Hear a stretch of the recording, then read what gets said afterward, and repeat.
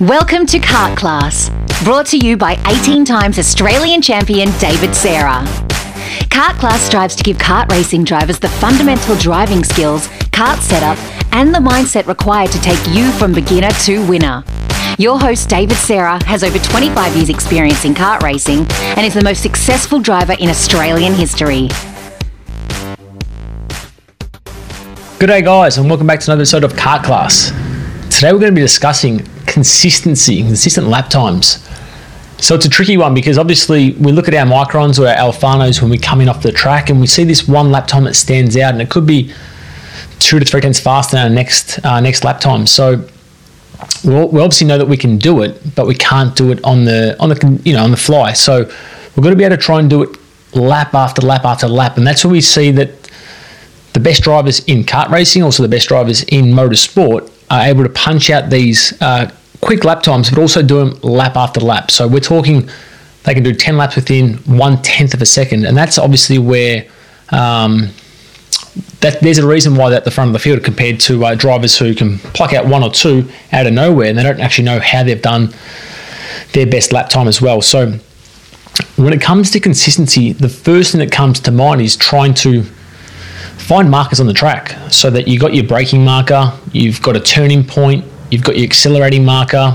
There might even be something that shows the apex to you, so that lap after lap you can keep looking for those markers. So we're looking at markers, we're looking at tyre barriers, we're looking at painted lines on the track, we're looking at different colour painted sections on the curbing.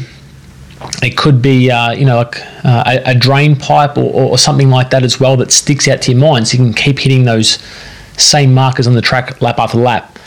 Obviously as well, when it comes to consistency, it's about concentrating for a long period of time as well. Now, whether that's for 5 laps in a session or if you're doing a 20 lap final, it's been able to put that mental focus into actually hitting those same points lap after lap. And then another thing with consistency as well is that if you make a mistake, don't just try and go and pick it up the next corner. So, an example might be that you're coming down the brakes, you're trying to chase the driver in front, and you've just overshot the braking mark, and unfortunately you've missed the apex, and you may have lost a couple of tenths or a kart length on the way out of the corner as well. So naturally what happens is you think, far out, I've just made a mistake, I've lost a bit of ground, I can go and make that back up.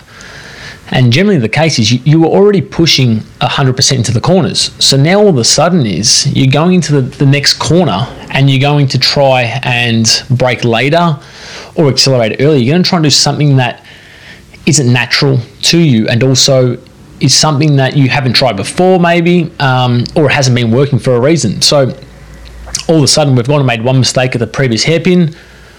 We've tried too hard at the next corner. What happens? Another mistake happens. So then all of a sudden we're getting a bit flustered. We're getting a bit frustrated with our own driving. We can see either our lap times are getting slower on that course of the lap, or the driver in front of us is starting to creep away.